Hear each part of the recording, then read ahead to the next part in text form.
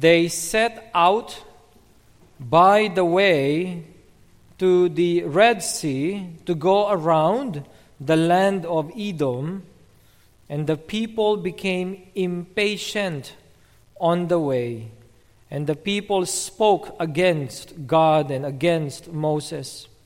Why have you brought us up out of Egypt to die in the wilderness?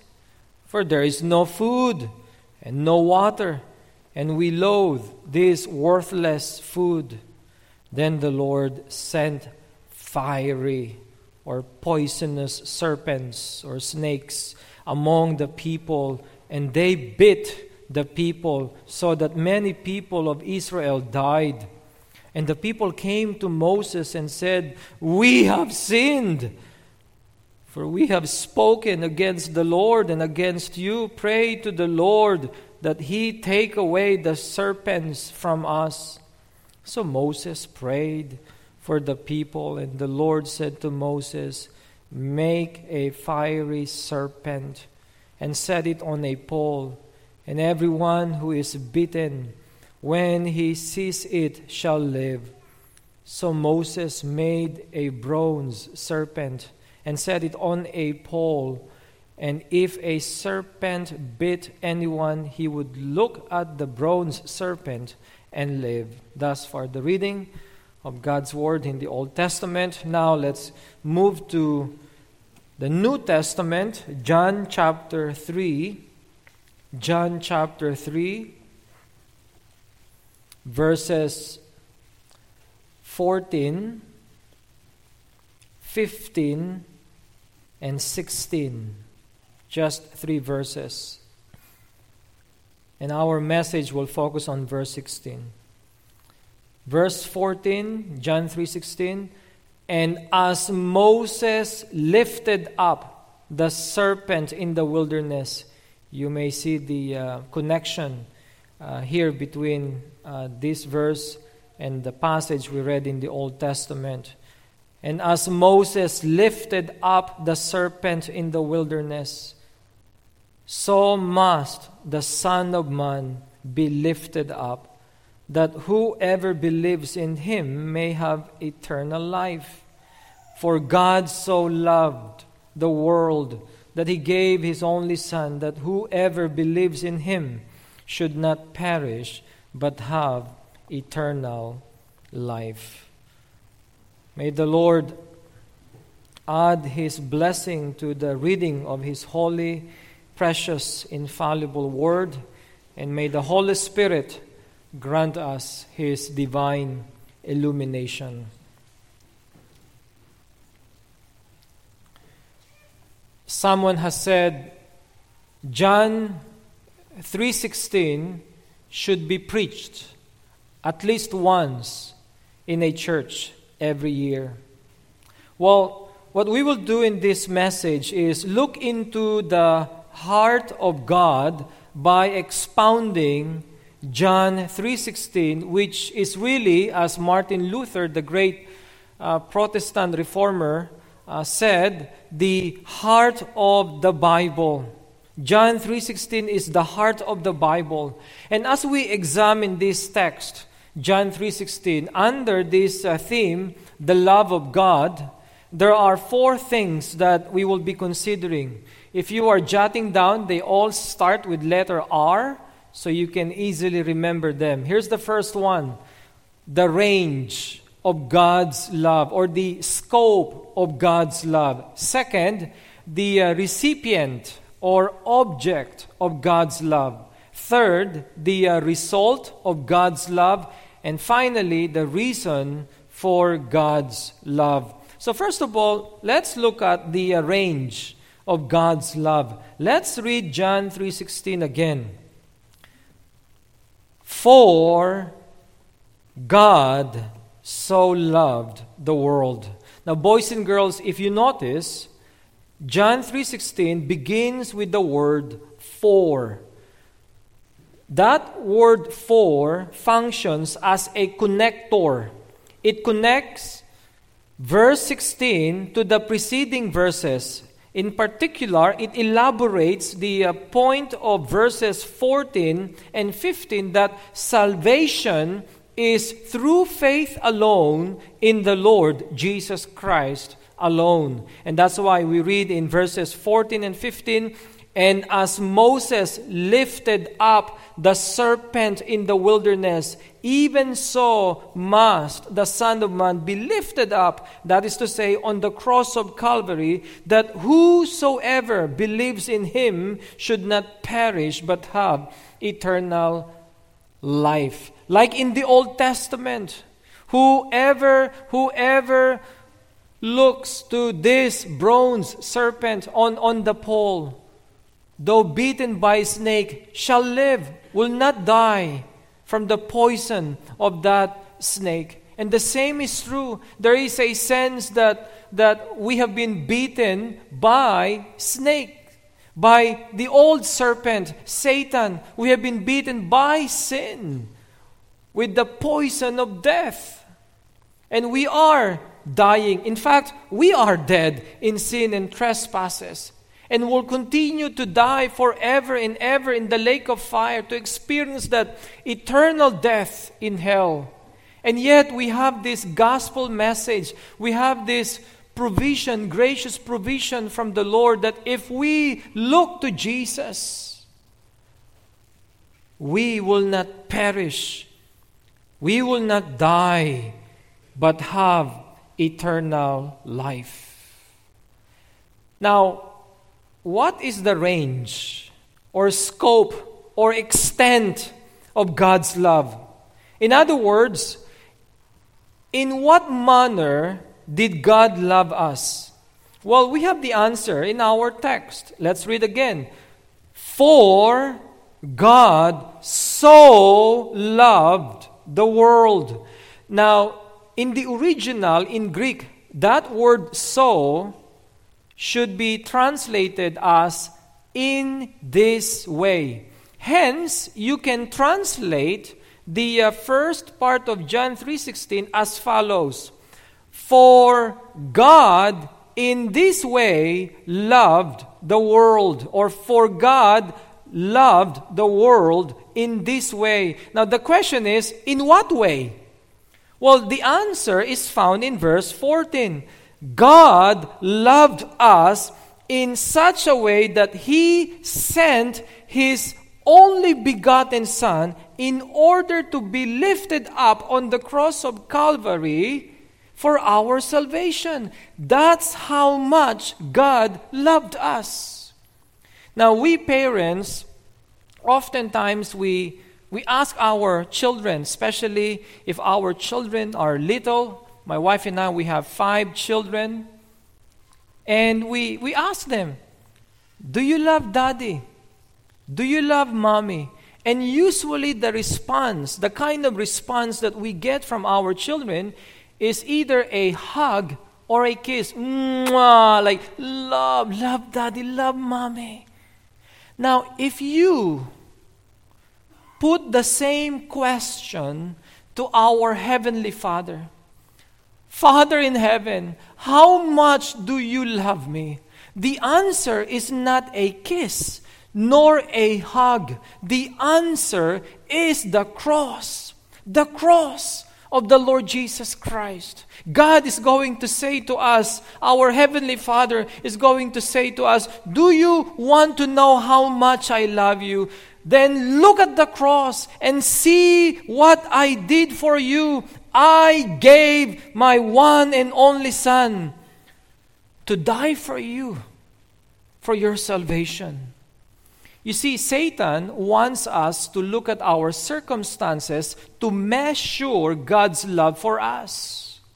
And so when something happens wrong to us, let's say when your doctor comes to you telling you that you have cancer, you look at your circumstance and you begin to doubt God's love for you. And you say, "Lord, do you really love me? Because if you love me, why are you giving me this pain, this trial, this illness, this cancer. Lord, if you really love me, then why did you take the life of my unborn child? Maybe you had a miscarriage. Or maybe you just lost your loved one, your spouse, or your parent. Lord, why? You see, we look at our circumstances and we judge how much the Lord loves us by our circumstances. But God is saying to us, do you want to know how much I love you? Then don't look at your circumstances.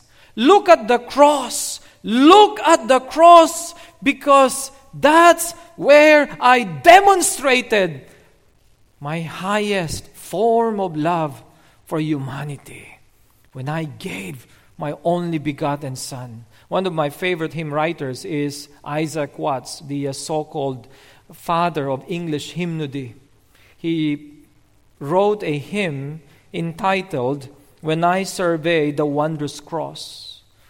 And really in that hymn, he is inviting or asking his singers to survey the wondrous cross of the Lord Jesus Christ. And in that context, the word survey means examine it carefully. Look at the cross, examine it carefully, and don't stop gazing upon that cross, that wondrous cross, until you can exclaim, "Love so amazing, so divine, demands my soul, my life, my all." And that's what we need to do this afternoon. If you really want to understand God's love for you, to see the degree, scope of His love, look at the cross and don't stop examining that cross until you can indeed say, "Love so amazing, so divine, demands my soul, my life, my all." If you notice, in John 3:16, the verb loved is past tense. Actually, in Greek, it is aorist, which would be probably equivalent, somewhat equivalent, not exactly, somewhat equivalent to our past tense. For God so loved the world. And the tense of the verb here refers to God's love that started from eternity past and culminated in the giving of His Son on the cross. So the love that we find in John 3:16 did not start at Calvary. It actually started from eternity past. And that's quite sobering, by the way, to think that even before we were born, God had already set His love upon us. And that's why in Jeremiah chapter 1 verse 5, God could say this to Jeremiah, "Before I formed you in the womb, I knew you." What does it mean? Before I created you in your mother's womb, I knew you already. And the word knew, past tense of know, has a deeper meaning. It means that I already set my love on you, Jeremiah, before you were created, before you were conceived. And think about that.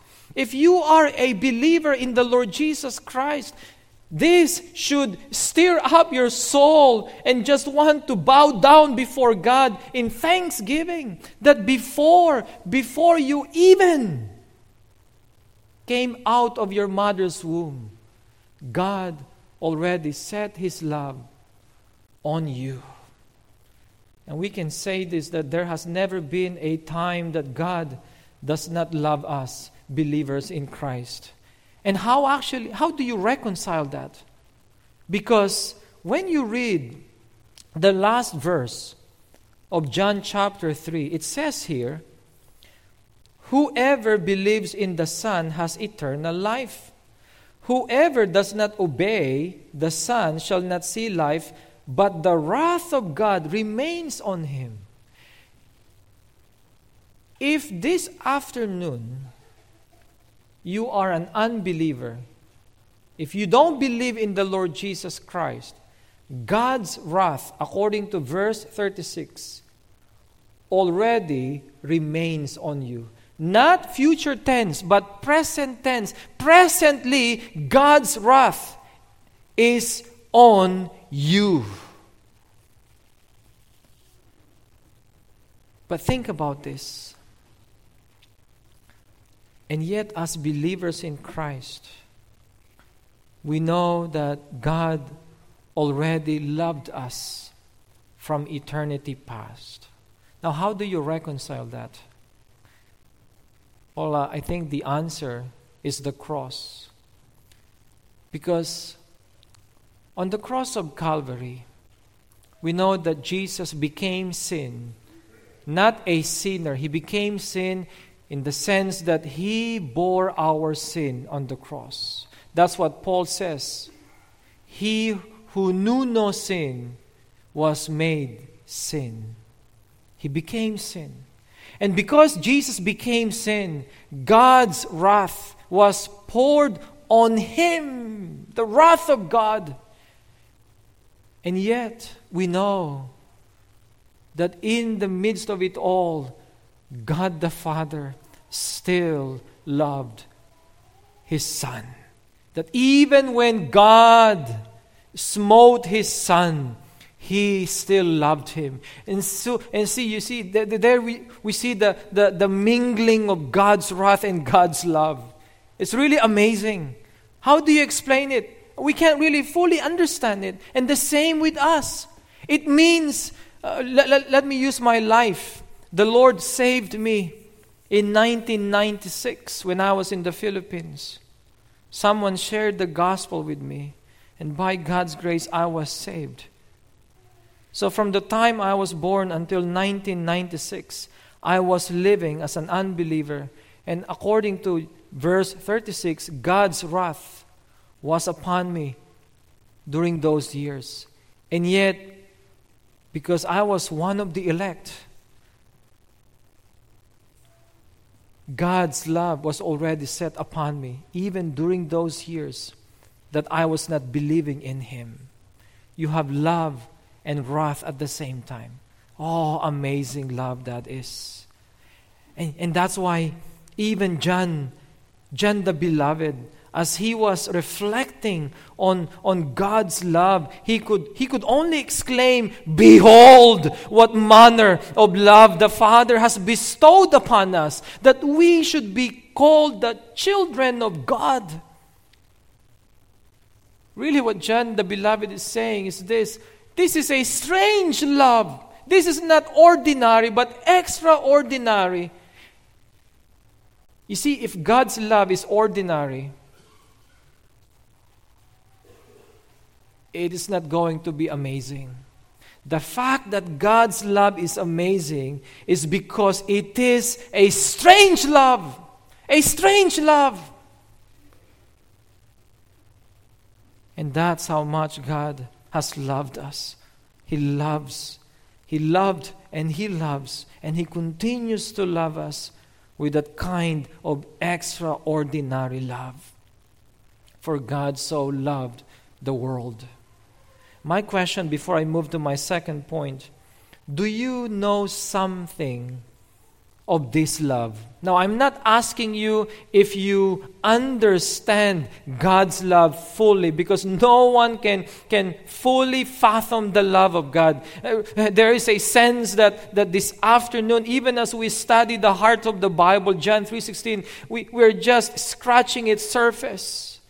But at least, do you know something of this love? That as you are listening to this message, you can feel it because you have experienced that saving, electing, amazing, wondrous love of God. Or maybe you remain strange to this love. Now, let's consider the recipient of God's love. The question is this: Who or what is the object of God's love? Well, let's read our text. For God so loved what? The world. The world is the object of God's love. That's the recipient of God's love. But the question is this: what does the word world mean in this verse? Especially in the New Testament, that word world has 5 possible meanings, depending on the context in which it appears. For instance, in its wide sense, it refers to the universe, everything that we see in space. Ephesians 1 verse 4, even as He chose us in Him before the foundation of the world, before the foundation of the universe. In its narrow sense, it refers to the planet Earth on which we live. Mark 14 verse 9, Jesus says, "And truly I say to you, wherever the gospel is proclaimed in the whole world, what she has done will be told in her memory," in memory of her. Now, of course, the gospel is not expected to be proclaimed in all planets. So in the whole world means in the entire earth. It also refers to material things on earth. 1 John 2 verse 15, "Do not love the world or the things in the world." Obviously, John the Beloved is not suggesting that we should not take care of earth. No. Do not love the world means do not love the material things on earth. It also refers to wicked people. John 7 verse 7, "The world hates me because I testify about it, that its works are evil." So the world hates me. That is, the wicked people of this world hate me. But it also refers to people or human beings in general, both Jews and Gentiles, to mankind. And that's how the word world is being used here in John 3:16. In other words, and this is the beauty of the message of John 3:16, that for God so loved the world, human beings. God loved not just the Jews, but even the Gentiles. Yes, including Dutch people, American people, Canadian people, Chinese, Korean, Filipino, you name it. God loved the world. All kinds of sinners. And who are we, by the way? Who are we sinners? We are sinful, hell-deserving people, perishing and dying people. We are enemies of God, unlovely, unlovable. And yet, as Paul says, but God commends or demonstrates His love toward us. While we were yet sinners, Christ died for us. God loves sinners. Now, some people would say, well, that word world refers to the elect. For God so loved the elect. Well, that's true. We believe that. We teach that. But that's not what we see in John 3:16. And we should not force it to speak that way. We should be content with the plain message of John 3:16 when it says, "For God so loved the world," sinners. Let's be content with that. Or else, our quest would be to find out whether we are one of the elect or not. And that's one of the problems of many people. Yes, even within the Reformed circle. They want to know, am I really one of the elect? I am really one of the elect. They are so obsessed with trying to find out if they are one of the elect. Because they say, because if I am not one of the elect, then I am doomed to eternal condemnation. Then John 3:16 is not for me. But you see, that's not the point of John 3:16. It plainly tells us that God loves sinners such as you and I. Such as you and I. And that's amazing love. When we think of who we are before God. And because of that too, we have this assurance that no matter what happens, God will always love us, because His love is from everlasting to everlasting. That our assurance does not depend on our love for Him, but His love for us. Because the truth is, whenever we sin, by implication, we are saying to God, I hate you. Whenever you sin, whenever we disobey God, we are saying to God, I hate you, not I love you. And yet the wonder of this love is that even when we sin, God still loves us. Now, children, that is so true to you. You disobey your parents still love you. Yes, they spank you, but the very reason they spank you, they discipline you, because they love you. And the same is true. Even when we sin, God still loves us. And yet He loves us with the kind of love that hurts Him. That hurts Him. And that's why should we continue in sinning? Paul says, shall we then continue in sinning that grace may abound? God forbid. God forbid. And the kind of love that God has for us is inseparable. No one can separate us from the love of God which is in Christ Jesus, Paul says. Now I remember, boys and girls, years ago I was in British Columbia.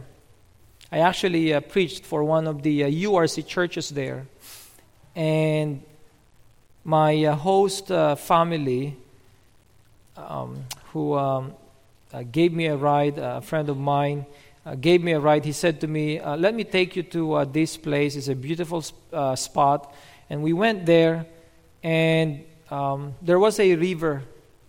And I saw a group of fishermen. They were actually First Nations, natives. And I noticed that as they were fishing, they had a rope around their bellies or around their bodies. And and that rope was tied to a post, like a strong post here, a concrete post. And I said to my friend, why do they have a rope around their bodies as they are fishing? Because they fish with a net. They are allowed to have a net, those First Nations, fishing like this. And then he said to me, look at the water carefully. You see the current of the water? So rapid, so fast, so strong, that if you accidentally fall into that river, there is no way that you can survive. That's why they need that rope for their protection. And when I thought of that, I thought of the love of Jesus. That the love of Jesus, the love of God is like that rope, that we have the love of God around us. And that love is connected to Christ Himself, that solid rock, so that we will not fall into the lake of fire. So we have that eternal security that no matter what happens, we cannot be separated from the love of God. And hallelujah, what a blessed assurance we have. You may have heard of this hymn by George Matheson. O love that will not let me go, I rest my weary soul in thee. At age 20, George Matheson, a godly Scottish minister, he was born in 1842, died in 1906. He was engaged to be married, but he began going blind. When he broke the news to his fiancée decided she could not go through life with a blind husband, and so she left him. Imagine that. She left him, I think the day before their wedding. So painful. Years later, George Matheson wrote this hymn, "O love that will not let me go, I rest my weary soul in thee." His fiancé's love let him go, but the love of Jesus will never let him go. You see, and that's why if all that you have in this world is the love of your spouse, the love of your parents, the love of your children, you remain miserable, because that love, that earthly love, will someday let you go when death happens. But we have the love of Jesus, which is from everlasting to everlasting. Third, let's consider the result or outcome of the Father's love. Let's continue reading John 3:16. For God so loved the world that He gave His only Son. When you read John 3:16, you encounter two that's. Here's the first one, that He gave His only Son. In Greek, that's hoste, which has the idea of result. And so really you can translate the first part of John 3:16 as follows. For God so loved the world with the result that He gave His only begotten Son. And so the giving of His Son, the death of the Lord Jesus Christ, was actually the result of God's love for us. And the word "gave" here does not refer to the birth of Christ, but it refers to His death. The point of John 3:16 is not Christmas, but Good Friday. Moved by His everlasting love for us, God brought His Son to the altar of Calvary to be a sacrifice for our sins. And so the death of Jesus was a result of God's love for us sinners. But we can also say this, that the death of Jesus was also a result of God's hatred for sin. Hatred for sin. Because like what I said earlier, at that moment, Jesus was carrying our sin. He bore our sin. And as such, He must be punished for our sin. What a love that is. That God did not spare His own Son, but gave Him up for us all. He did not spare His Son so that He could spare us. So that He could spare us. You know, you talk about the Passover, and I think I understand soon you're going to have the Lord's Supper. You're going to have the Lord's Supper. Remember the story in the Old Testament. God said to the Israelites, kill a lamb, take the blood of that animal and sprinkle it on your doorpost. And when I see that blood, I will pass over you. I will pass over you. I'm not going to strike the firstborn in that household. On the cross of Calvary, God did not pass over His Son. Instead, God the Father stood. He stood right in front of His Son. He did not pass Him over, but He stood, He stayed right there in front of His Son at Calvary. And He smote His Son, as prophet Isaiah says in Isaiah 53. He killed His Son. He bruised His Son. He afflicted His Son, but He was afflicted for us, for our sin. He did not spare His Son so that He could spare us, so that He could pass over us, so that we could celebrate the Lord's Supper with thanksgiving, so that we could enjoy salvation in Christ. What a What a great exchange that is. What a love that is. And that was the result of the Father's love. And finally, the reason for God's love. Now, let's continue our text. For God so loved the world that, now remember that first that has the idea of result. It's hoste in the original, with the result that He gave His only begotten Son. And here comes another that. That whoever believes in Him should not perish but have eternal life. Now, it may not be obvious here, but in the original, the second that is different from the first that. It's actually hina in Greek. Hina has the idea of purpose or reason. So you can read John 3:16 this way. For God so loved the world with the result that He gave His only Son, that or so that with the purpose that, or for this reason that whoever believes in Him should not perish but have everlasting life. In other words, the reason why God gave His Son to us to be lifted up on the cross of Calvary is so that whoever believes in Him should not perish but have everlasting life. And I love that word whosoever, because that includes you and me. It includes all kinds of sinner. Adulterer. Do we have an adulterer here? Murderer.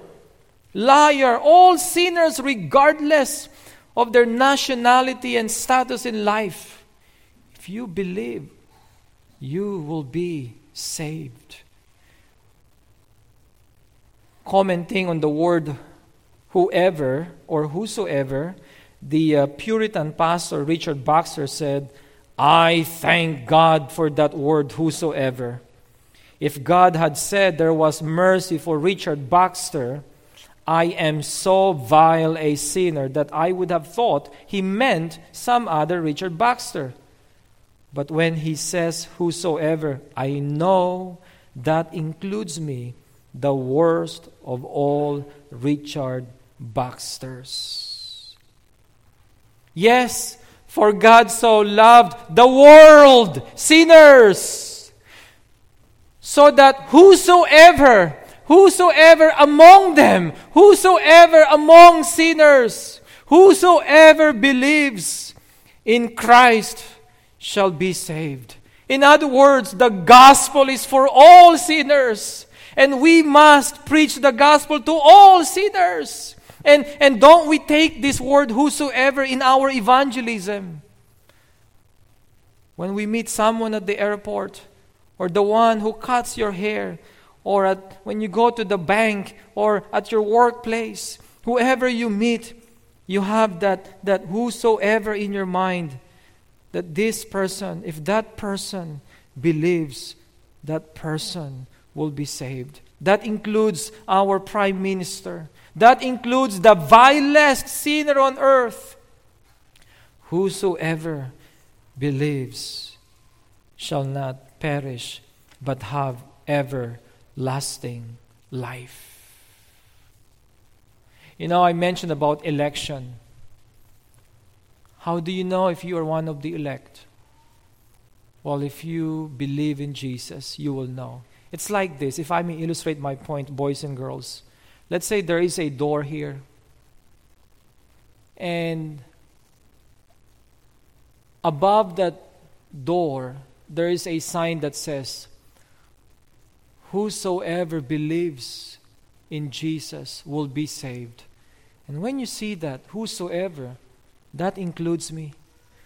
Whosoever enters this door will be saved. I want to come in. The message is for me, whosoever. And when you come in, when you believe in Jesus, there's another sign behind that door that unless you come in, you will not see. And the message is this: you have come to Christ because you have been chosen by Him. You have believed in Christ because you are one of the elect. You have believed because I have chosen you from eternity past. Do you struggle whether you belong to Christ or not? Do you want to know, am I one of the elect? How do I know? Well, believe in the Lord Jesus Christ, and you will know that you are one of the elect. Now, as I end this message, does God's love still cause you to be amazed? Are you still amazed by the love of God?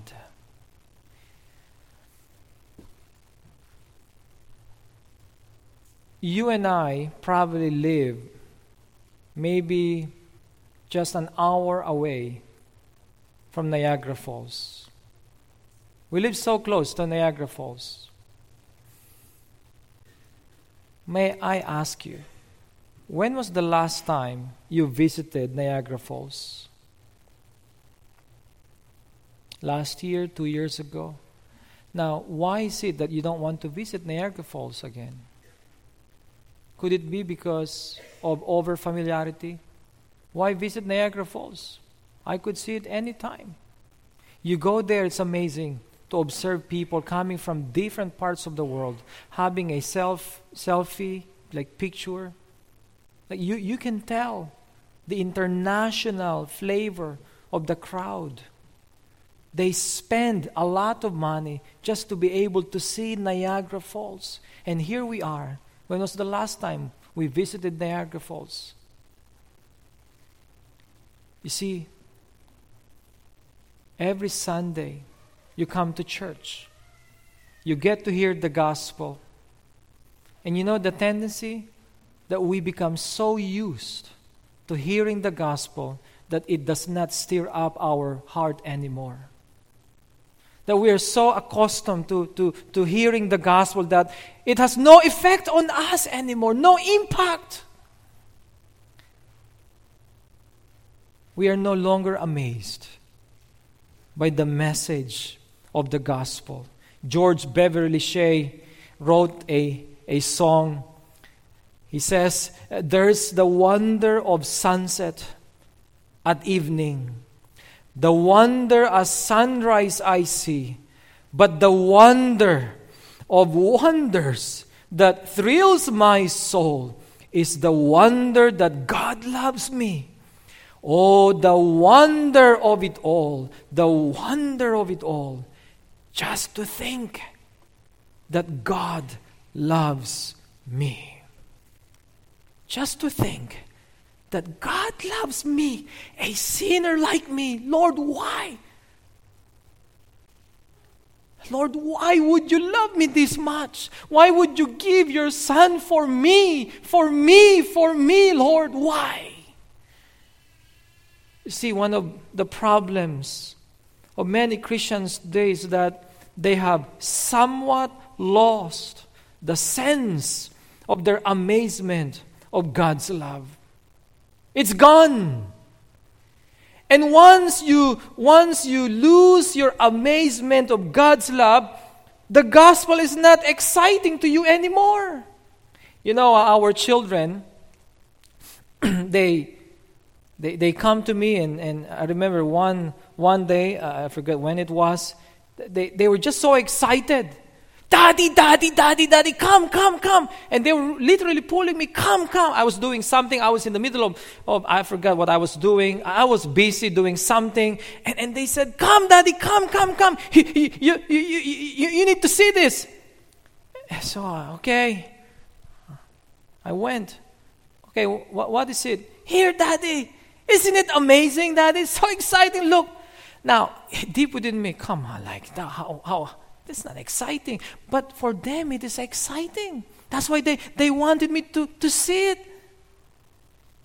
You see, could it be one of the reasons why you don't evangelize anymore, you don't share the gospel anymore, is because you don't find the gospel exciting anymore? Because if the gospel is still amazing, the love of God is still amazing, then you will want others to see it. Just as if you have a visitor from another country, the first thing you want to do, I will take you to Niagara Falls because you want that person to see one of the 7 wonders in the world. Well, we have this, the wonder of it all. Just to think that God loves me. Revelation 2 verse 4, Jesus spoke to the Ephesian church. He said, I have one thing against you. You have left your first love. You don't love me anymore. Yes, your love is still there, but even when you worship, there's no zeal. You have left your first love. Do you still have your first love for Christ? Does God's love still thrill your soul? Let us pray. Lord, we thank you so much for John 3:16. So simple and yet so profound. For God so loved the world that He gave His only begotten Son, that whosoever believes in Him should not perish. Oh Lord, what a love that is. Indeed, with Charles Wesley, we all say, amazing love. How can it be that Thou, my God, shouldst die for me? Oh Lord, why would you die for sinners such as we are? Oh Lord, help us to love you more in return, to serve you more, to give everything that we have for you. And help us also to have a revived zeal to share the message of the gospel with others. That we will sing with Catherine Henke, I love to tell the story, that old story of Jesus and His love. Lord, bless each of us. In Jesus' name we pray. Amen.